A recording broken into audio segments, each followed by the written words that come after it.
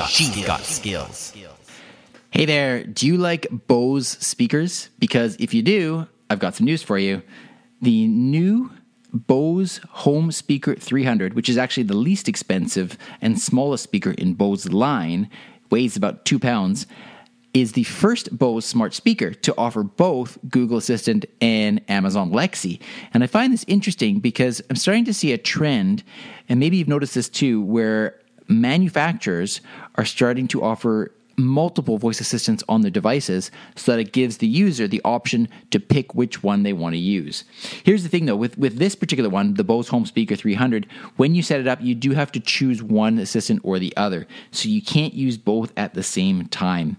But it's interesting because Bose is known for good audio, and it certainly gives you an option now if you want to be able to choose one assistant and then at another time, later date, reset it or set it up to work with the other assistant.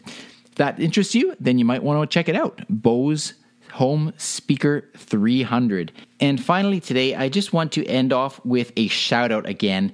This was a review that came in from somebody that just goes by Amazon customer, so I'm sorry I can't identify you by name, but this person gave the Flash Briefing 5 stars and wrote, "Game-changing information made accessible for everyone. Voice in Canada has helped me understand the incredible potential for this powerful channel, and Terry's Flash Briefing Formula course has allowed me to launch my own briefing about restaurant and retail marketing. I'm ready to go. He made it so easy to understand."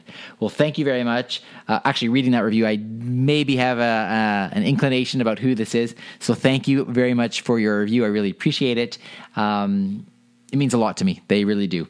And so if anybody else would like to leave a review, you just go to voiceincanada.ca and you click on the button right there on the page. All right, talk to you tomorrow with some Easter egg commands.